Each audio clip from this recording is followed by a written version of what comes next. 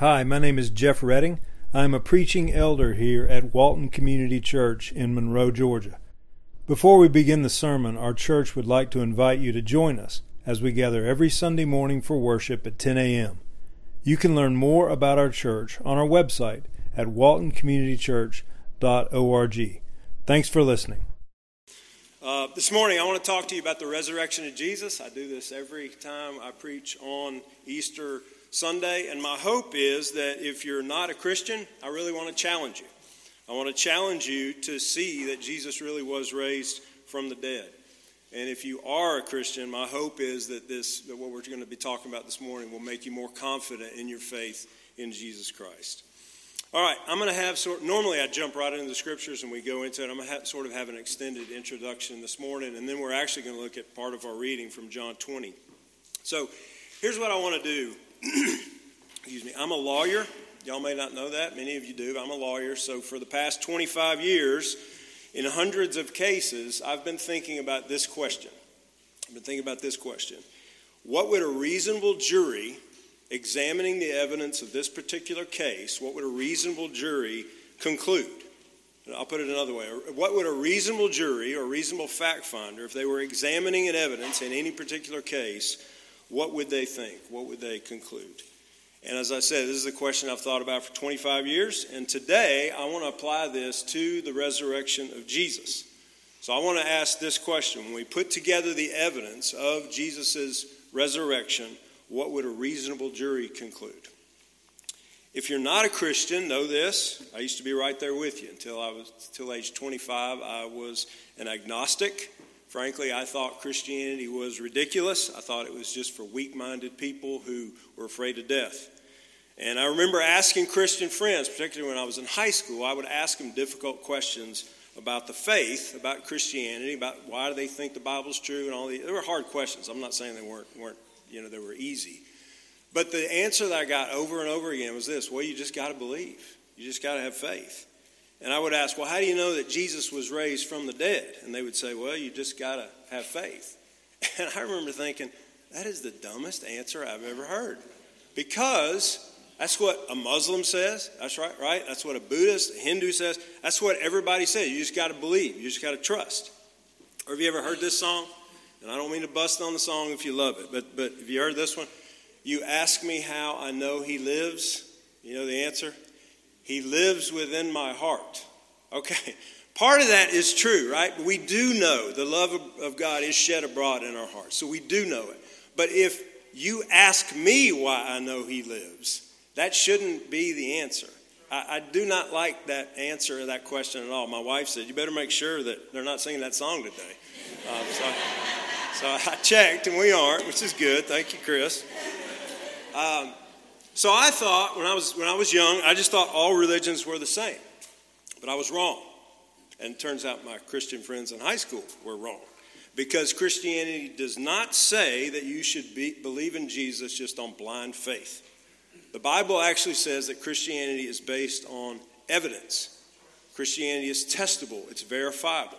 Because if one historical event did not happen, then the entire Christian religion is false. And the historical event is the bodily resurrection of Jesus. If Jesus is not physically raised from the dead, then Christianity is false. It's this one historical event. And that's what the Bible teaches. We actually have the slide. This is 1 Corinthians 15:14. This is what Paul says. He says, if Christ has not been raised, in other words, if this historical event did not happen, he says, then our preaching is in vain and your faith is in vain. So even Paul says, the Bible says that if Jesus stayed dead, then Christianity is false. That's what the Bible teaches. And in this way, Christianity is different from every other religion. Young people, don't let people tell you that all religions are the same. They're not. Christianity is totally different from every other religion because it's verifiable on this event. Christianity stands or falls on one event, the bodily resurrection of Jesus. Every other religion says this: either I received this revelation from God. I went into a cave and God told me this. Or I received this revelation from some spirit or something like that. Well, how can you prove that that's true or false? You can't, right? But Christianity is different because it can be proven to be false. Okay? Something else to think about. Christians often think that the burden is entirely on us to prove the resurrection. That's not the case. Because for folks who deny the resurrection of Jesus, they have to explain Christianity. They have to explain the Christian church. Here's what I mean by that. In the decades before and after Jesus' earthly ministry, there were lots of messianic movements in Israel, dozens of them. And in each one of those movements, the followers claimed that their guy was this so-called Messiah, okay? And in every one of those cases, the so-called Messiah was killed. And you know what happened after every time the Messiah was killed? Every single one of those cases, the movement ended. It collapsed. All the followers just went home. They went back to their normal duties, and that was the end of it. There was nothing more to it. Every single messianic movement in Israel, that's what happened, with one exception. There was one messianic movement from Israel that did not collapse. In fact, this one messianic movement exploded in growth. And during the next few centuries, this messianic movement of a rabbi named Jesus, this messianic movement spread throughout the Roman Empire, and now it is spread out over the entire world. And today, Christianity is the largest religion in the world. So how do you explain that? If you're going to deny the resurrection of Jesus, the burden is on you to come up with some reasonable explanation for how a few followers of a rabbi in Israel started a religion that now has followers all over the world. Because Christianity is not only the largest religion in the world, Christianity is the largest religion in the history of the world. So how do you explain that? Okay, as I said, Christianity is testable because, again, if Jesus is not resurrected, then Christianity is false. And as I said, so I want to bring my experience as a lawyer and think about this question. When we put together the evidence of Jesus' resurrection, what would a reasonable jury conclude? Okay? So now think about this. When there's a trial going on and a jury is given evidence at a trial, they have to rely on witnesses, right? They have to rely on eyewitness testimony. Because say there's a bank robbery, the jury wasn't there to witness the bank robbery. They have to rely on people who claim to have seen what happened during the bank robbery. So anytime you have a trial, you're relying on eyewitness testimony to what happened. And to determine, and oftentimes you'll get conflicting testimony from witnesses. Some of them will lie. And so for a jury to determine who's telling the truth, the jury must know something about people, about human behavior, about how people act. So here's some things that I've learned. We've got a slide on this. Here's some things I've learned about people in the 25 years I've been working as a lawyer. And I've got just 4 observations. There's a lot more, but these are 4 simple ones. If people include details, this is observation number 1, if people include details that make themselves look bad, then they're probably telling the truth. People rarely say something about themselves to make themselves look bad, but if they do, they're usually not lying. They're telling the truth. Observation number 2 is this. If people include lots of details about what they've witnessed, then they're probably telling the truth. People that lie don't like giving specific details. You know why? Because they're afraid if they tell the story again, they're going to mix up the details. So people who lie like to give vague statements. They don't like to include specific details about things that are said or things that have happened because they're afraid they're going to contradict themselves. People that lie like giving very vague descriptions. But if a person testifies to exact times, specific locations, and specific words in a conversation, then they're probably telling the truth. Observation number 3 is this. If people include details that could cause you to doubt their story, then they're probably telling the truth. And that's pretty obvious, and we'll see that actually in the New Testament. And observation number 4 is this. People will not stick to a lie if the lie will result in harm to themselves or their loved ones. People don't lie if they know that the lie will get them into trouble. People lie to get out of trouble. They don't lie to get into trouble. Okay? So with these things in mind, let's play the role of lawyer. If you don't like lawyers, everybody likes lawyers, right? If you don't like lawyers, let's play the role of jury, and let's look at evidence for Jesus' resurrection. And here's the conclusion I've come to. This is the spoiler. When you honestly examine the evidence, there's only one reasonable explanation you can come to. And it's this: Jesus really was raised from the dead. All right, this morning we're going to be looking at some of the gospel accounts in the New Testament. Now, when I was a non-Christian, that would send up red flags right there. I would say, wait a second, we're going to look at the Bible to see if Jesus was resurrected? Well, and I would say, how do you know the Bible is true? That's a good question. I don't want to get into it this morning. But it turns out there's lots of evidence to show that the Bible is true. But I will give you just one fact that is not controversial at all. And it's this. The New Testament that we have today is, for all intents and purposes, identical to the original text. This week I sent out an article from a Yale University professor named James Choi. And the name of the article is Why I'm a Christian. If you want the article, you can come to me or you can find it online. James Choi, C-H-O-I, Yale University professor, Why I'm a Christian. It's good. And I like it because it has sort of the standard go-to arguments that I've been using for a long time. But one of the things Choi points out is this. He says, all reputable scholars agree that the New Testament that we have today is basically identical to the original text. So if you question any of this, I would encourage you to study that on your own. Also, this is verifiable. Many people believed in the bodily resurrection of Jesus Christ immediately after his crucifixion. There's no doubt about this. Lots of people, immediately after Jesus was crucified, lots of people believed that Jesus had been raised from the dead. This is a quote from that article. This is actually from a non-Christian New Testament scholar named Paula Fredrickson. And I think we have this. And listen to what she says. She's a non-Christian, but listen to what she says. She says, I know in their own terms what they saw was the raised Jesus. That's what they say. And then all the historic evidence we have afterwards attests to their convictions. That's what they saw. I'm not saying that they really did see the raised Jesus. I wasn't there. I don't know what they saw. But I do know that as a historian that they must have seen something.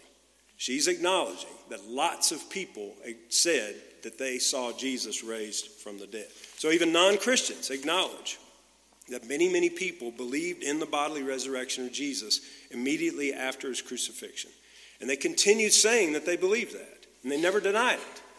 And you know what? That has never happened to anyone else in history. So how do you explain that?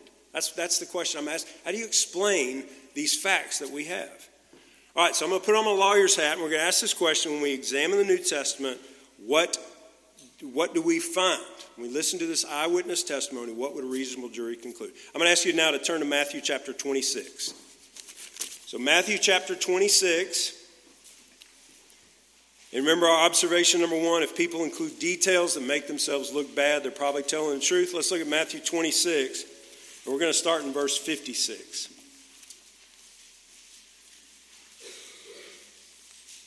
And just briefly, here's some of the things the New Testament says about Peter and John and the other followers of Jesus. And remember, these are the guys who wrote the New Testament, okay?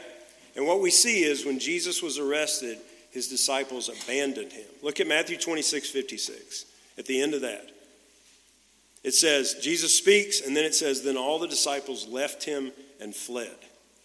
If we were the disciples and we were making up a story about Jesus being raised from the dead, would we tell a lie to make ourselves look like cowards? Would we make up a story showing that we abandoned our leader? No way. Peter in particular looks like a complete coward. If you look down in Matthew 26, starting in verse 69, flip over to Matthew 26, starting in verse 69. I'm going to read from 69 to 74. And listen to what this says. Think about how Peter looks to someone reading this text.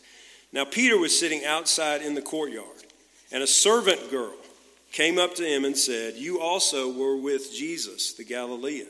But Peter denied it before them all, saying, I do not know what you mean. And when he went out to the entrance, another servant girl saw him, and she said to the bystanders, this man was with Jesus of Nazareth. And again Peter denied it with an oath, I do not know the man. After a little while, the bystanders came up and said to Peter, certainly you too are one of them, for your accent betrays you. Then he began to invoke a curse on himself and to swear, I do not know the man. So this account says Peter is denying, he literally says, I'll be damned if I know Jesus. I don't know that guy, and I'll be damned if I know him. That's literally what he says. But notice in this passage, there are these lots of specific details about what's happened. That's strong evidence of it being true. Also, there are these details of conversations that are happening, and they show that Peter was a coward and denied even knowing Jesus. Again, if we were making up a story, would we do that? No way. Absolutely not. Peter was a great leader in the church. We would not go out of our way to tell lies to make him look like a coward. Also, notice this. Peter denied knowing Jesus. He crumbled under the pressure, but he wasn't being interrogated by some powerful person. He was being asked a question if he even knew Jesus, and he was asked by a little girl. And not just a girl, a servant girl. This is absolutely humiliating.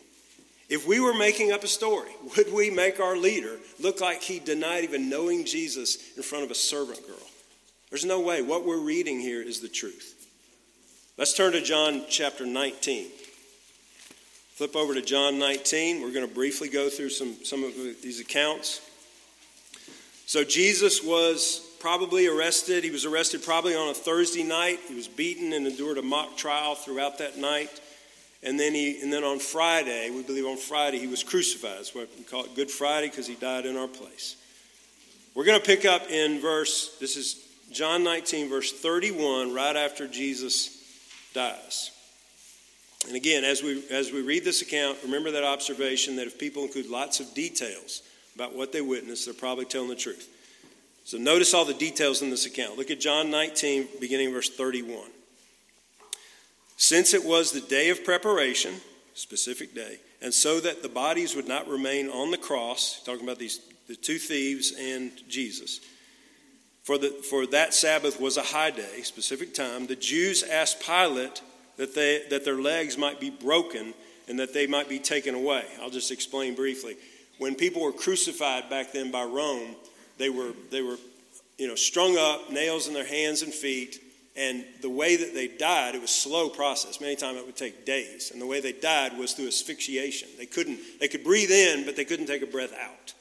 And the way they took a breath out was they pushed up by their feet to be able to breathe out. And so they knew that if you just break their legs, they hang there and they just die of asphyxiation. They end up dying of cardiac arrest. They can't push themselves up. So they knew if they broke their legs, they could kill them real easy. And the Jews didn't want these bodies hanging up when they had this holiday going on. They didn't want because oftentimes Rome would leave the bodies up for a month, and the birds would eat them, and they did that for a purpose. They wanted to intimidate people. They said, this is what happens if you mess with Rome, okay? But on this special holiday, Pilate's going to give them a break.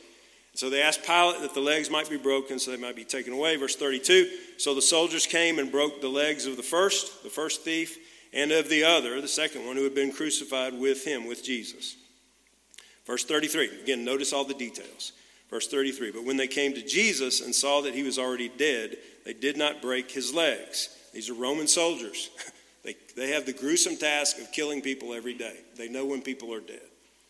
Verse 34, but when one of the soldiers pierced Jesus' side with a spear, they took a spear and rammed it up his side, and at once there came out blood and water. Again, I just want you to notice how many details there are, including the specific observation of blood and water coming out of Jesus' heart. The blood and water is consistent with what cardiologists know happens during a crucifixion. Fluid builds up on the heart, and the person would go into a cardiac arrest.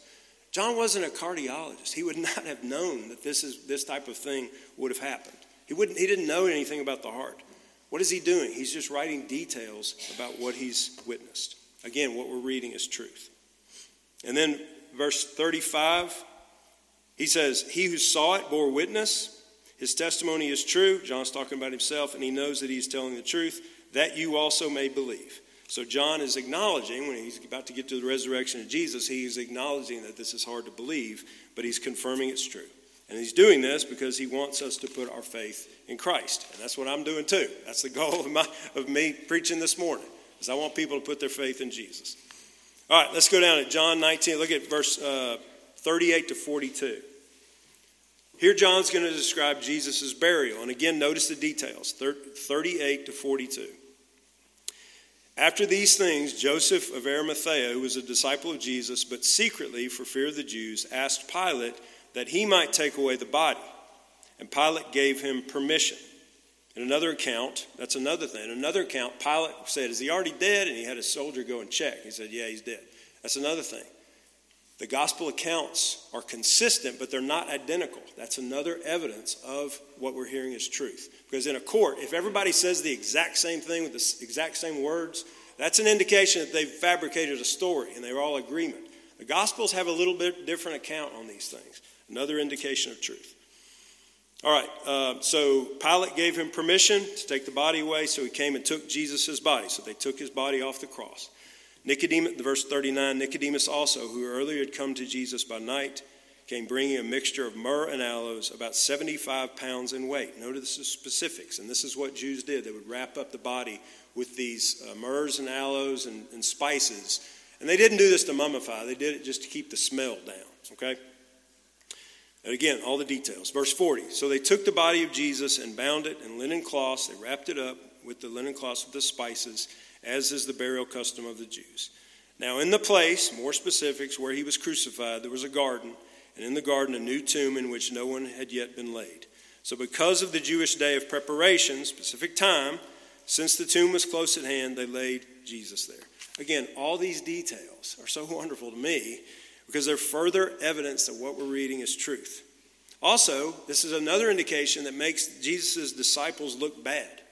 Because Jesus' closest friends, like Peter and John, where are they? They're gone. They're scared to be around.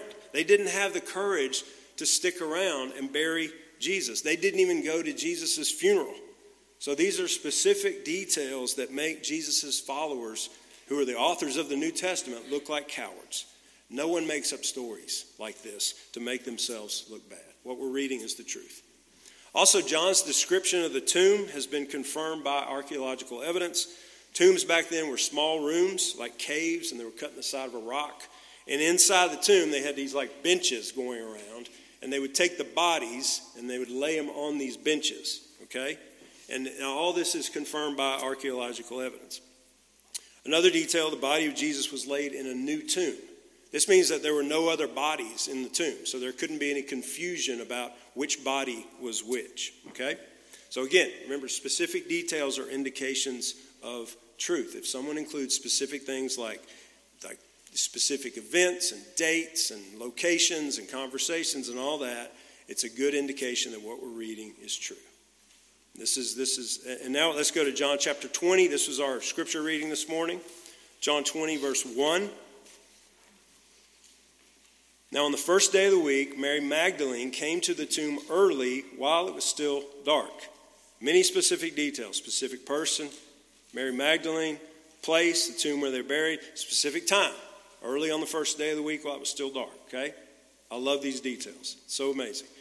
And then it says, Mary Magdalene, it says, saw that the stone had been taken away from the tomb, so she ran and went to Simon Peter and the other disciple, the one whom Jesus loved, and she said to them, what did she say? She said, Jesus has been raised from the dead. Praise the Lord. Our faith has been rewarded. Is that what she says? No. She says, they have taken the Lord out of the tomb. They've stolen his body. We don't know where they have laid him. Even at this point, after Jesus had been raised from the dead, his followers still don't believe in his resurrection. They think someone stole his body. And again, this is another detail. Because Jesus said he would be raised, and they didn't believe it. So this is another indication that shows that the followers are looking bad. No one would make up a story like this. I'm going to pause here and mention something about C.S. Lewis. C.S. Lewis rejected Christianity as a young man, but he changed his mind, and later on he became a follower of Christ. Now think about this. Lewis taught medieval literature at Oxford and Cambridge for almost 40 years. Lewis may have known more about myths and legends than anyone in the world. And he said this, he said, as a literary historian, he said, I am perfectly convinced that whatever else the Gospels are, they are not legends. One of the things he said with the Gospel were not artistic enough to be legends. They're just describing what happened. And Lewis says this too. We've got the quote up there. He's talking about the conversation, and he's specifically talking about John's Gospel. And he says, he mentions that apart from bits of Plato's dialogue, and then he says this, there is no conversation that I know of in ancient literature like the Gospel of John. He said there's nothing like it. Even in modern literature, And he's writing in, say, the 1950s. He said, until about 100 years ago, when the realistic novel came into existence, and the art of inventing little irrelevant details to make an imaginary scene more convincing is a purely modern art. And then he said, John put it in simply because he had seen it. Okay? As Lewis said, in fiction writing, the art of inventing little details, we read that today when we read fiction. People do that. But that's just purely modern. So as we go through this account in John, think about all the little details that John puts in there. And we should keep asking, why does he include this? And the answer is simple. He's an eyewitness, and he's remembering what happened. This is truth that we're reading. This is overwhelming proof that Jesus has been raised from the dead. John, look at verses 3 and 4. Listen to all these little details, irrelevant details. So Peter went out with the other disciple is John, and they were going toward the tomb. Both of them were running together, but the other disciple, John, outran Peter and reached the tomb first. Why does John record this irrelevant detail that he was faster than Peter? Why does he do that? Because that's what happened, and he remembers it, and so he writes it down, right? This is not fiction. Continuing in verse 5. It says, and stooping to look in. Again, archaeologists have confirmed that the doorways to these tombs were always low. You had to stoop to look in, okay? John simply, again, recording in detail about what happened. Continuing verse 5, it says, he, John, saw the linen cloths lying there, but he did not go in. Another specific detail. And the fact that the linen cloths were still there is interesting. Because if someone had stolen the body, which is what they claimed, they would not have unwrapped the body and then carried a naked body around Jerusalem, right? You would never do that. So this is one of those little interesting facts that this is what he saw, so he puts it in there. Verse 6, and then Simon Peter came following him and went into the tomb. So Peter got there after John, but Peter went into the tomb first. And what's interesting about this is consistent with what we know about Peter's personality. Peter would just shove people out of the way and go barging in ahead. He did that all the time. Continuing verse 6, it said, he, Peter, saw the linen cloths lying there, and the face cloth, which had been on Jesus' head, not lying with the linen cloths, but folded up in a place by itself. Again, these specific details that were never included in made-up stories. So what we're doing is we're reading facts, okay? Verse 8, then the other disciple, John, who had reached the tomb first, also went in, and he saw and believed. So at this point, John begins to believe that Jesus has been raised. But Peter still does not believe. This is, again, damaging to Peter because it shows that he didn't have faith. And remember that observation number 1, if people include details that make themselves look bad, they're not lying. All right, verse 9. For as yet, think about what this says about him. For as yet they did not understand the scripture, that he must rise from the dead. These are followers of Jesus that we didn't understand the scriptures, right? Look at verses 11 through 18. And here I want you to see that the gospel accounts not only talk about the empty tomb. The empty tomb is true and important. But that's not the most important thing. The most important thing is the fact that people saw Jesus raised from the dead. They met him. They met the resurrected Jesus. They talked to Jesus after he'd come back from the grave. They touched him. They had meals with him. They had conversations with him. They worshiped him. That's the most important thing, not the empty tomb. Look at John 20, verses 11 to 18. I'll read these verses quickly just so you can have an idea about what's being said. But Mary stood weeping outside the tomb, and as she wept, she stooped to look into the tomb. We've already read this morning, but it's wonderful. She saw 2 angels in white sitting where the body of Jesus had lain. Again, she stoops to look in the tomb. And one angel at the head and one at the feet. They said to her, "Woman, why are you weeping?" She said to them, "They have taken away my Lord, and I do not know where they have laid him." Having said this, she turned around and saw Jesus standing there. This is another just little detail, so interesting to me. But she did not know it was Jesus. Who would make this up? Jesus said to her, "Woman, why are you weeping? Whom are you seeking?" Supposing him to be the gardener. She said, nobody's this creative, I'm sorry. She said to him, "Sir, if you have carried him away, tell me where you have laid him, and I will take him away." Jesus said to her, "Mary." She turned and said to him in Aramaic, "Rabboni," which means teacher. Jesus said to her, "Do not cling to me, for I have not yet ascended to my Father, but go to my brothers and say to them, I am ascending to my Father and your Father, to my God and your God." Mary Magdalene went and announced to the disciples, I've seen the Lord, and that he'd said these things to her. Again, this is all these details, but something else I want to add to it. If you were going to make up a story in the first century, you would never have a woman be the first person who's the eyewitness to an event. Remember that if people include details in the story that make you doubt their story, then they're probably telling the truth. At this time, women were considered gossips and liars, and their testimony was not allowed in court. It wasn't allowed in Roman courts. It wasn't allowed in Jewish courts. So if you and I are making up a story, we would never have a woman be the first eyewitness to the resurrection. That would undermine the credibility of our story. So why do all the gospel writers say that women were the first ones who saw the risen Lord Jesus? Because that's what happened. That's what happened. What we're reading is the truth. Jesus really was resurrected.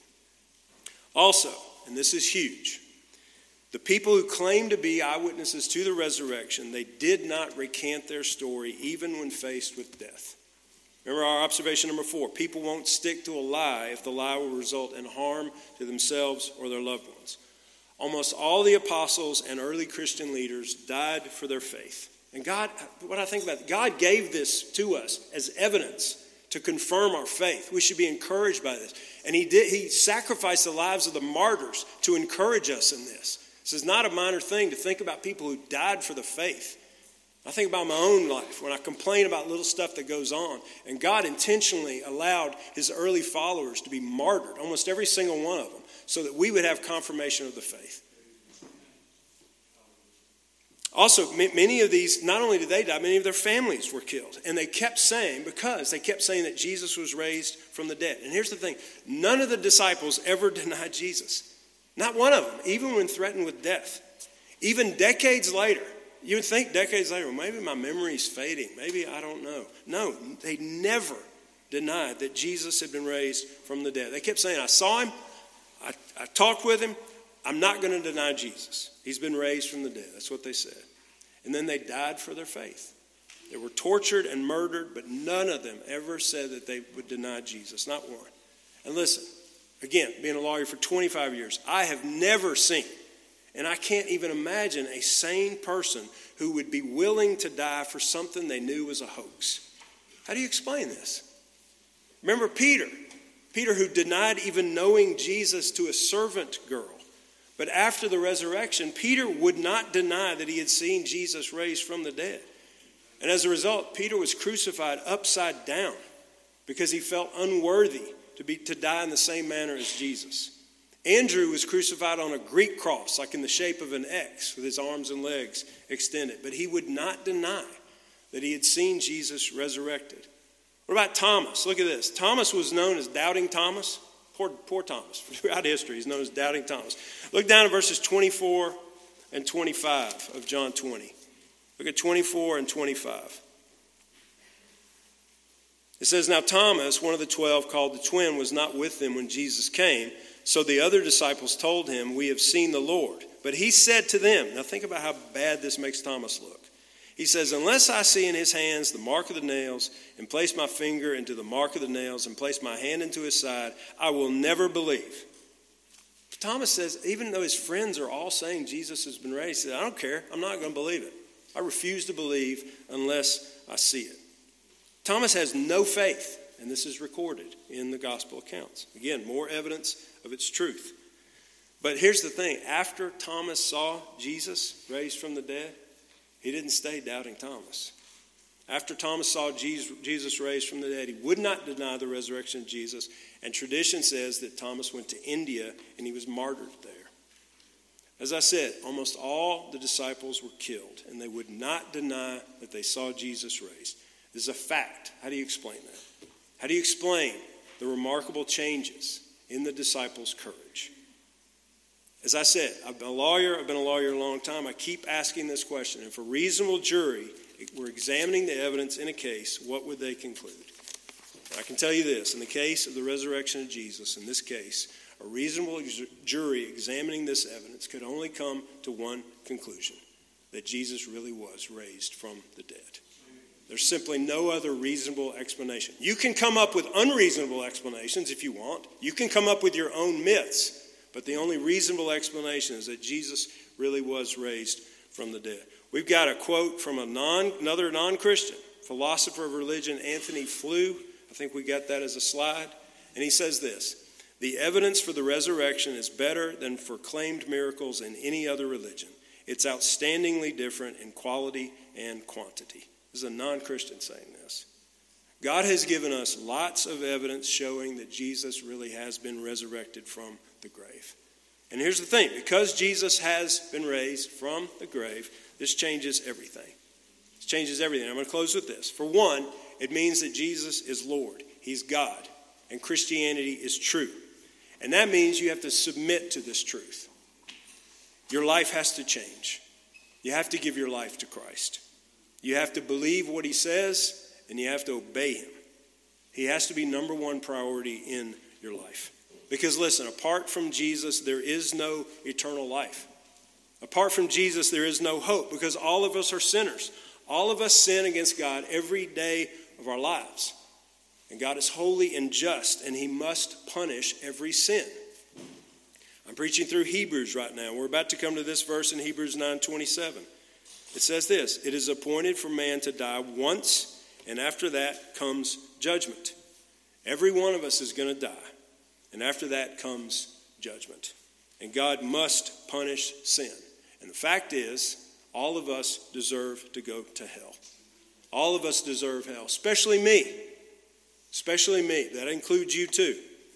All of us deserve to face God's judgment when we die because of our sin and rebellion against God. But here's the beauty of the gospel. This is the good news. God the Father sent his Son into the world. And Jesus lived the sinless life that we could not live. And although Jesus was without sin, he died the death that we deserved. And he did this because he loves us. Because of God's great love for us, the penalty for sin that should have come to us went out on Jesus on the cross. And so for those of us who have put our faith in Jesus Christ, what that means is there's no more hell. There's no more condemnation. So if you've put your faith in Christ, all that awaits you is heaven and life forever. Because Jesus has defeated death and hell. And he proved it. He didn't even have to prove it, but he proved it. And he gave us evidence by being raised from the dead. Jesus' resurrection changes everything because it shows that he has power over death. Jesus has reversed the effects of death. And Jesus, his victory over death is just the first reversal that he's going to bring about. One day when Jesus returns, he's going to reverse everything in this world that is sad and broken. Everything. And I can tell you this, life is difficult. Life is hard and sad and frustrating and discouraging a lot of times. Many of us, it may look like we have our lives together. I don't. I struggle. It is hard. This life is hard and broken, even in the best of circumstances. But when Jesus comes, he's bringing about a great reversal. And he's going to reverse all the effects of sin and death in this world. And he's going to bring about joy and beauty and love that we've longed for, but we've never experienced. New life is coming in the resurrection when Jesus returns. Eternal love and beauty and joy are guaranteed. We can't even imagine how good it's going to be. Because Jesus lives, we live. And we have the guarantee of resurrection life to come. The great reversal of death has just started with Jesus' resurrection, and a full reversal is coming when he returns. The resurrection of Jesus is the guarantee that God will restore all good things that have been lost, and the guarantee that God will give us all the joy and love and beauty and life that we've longed for.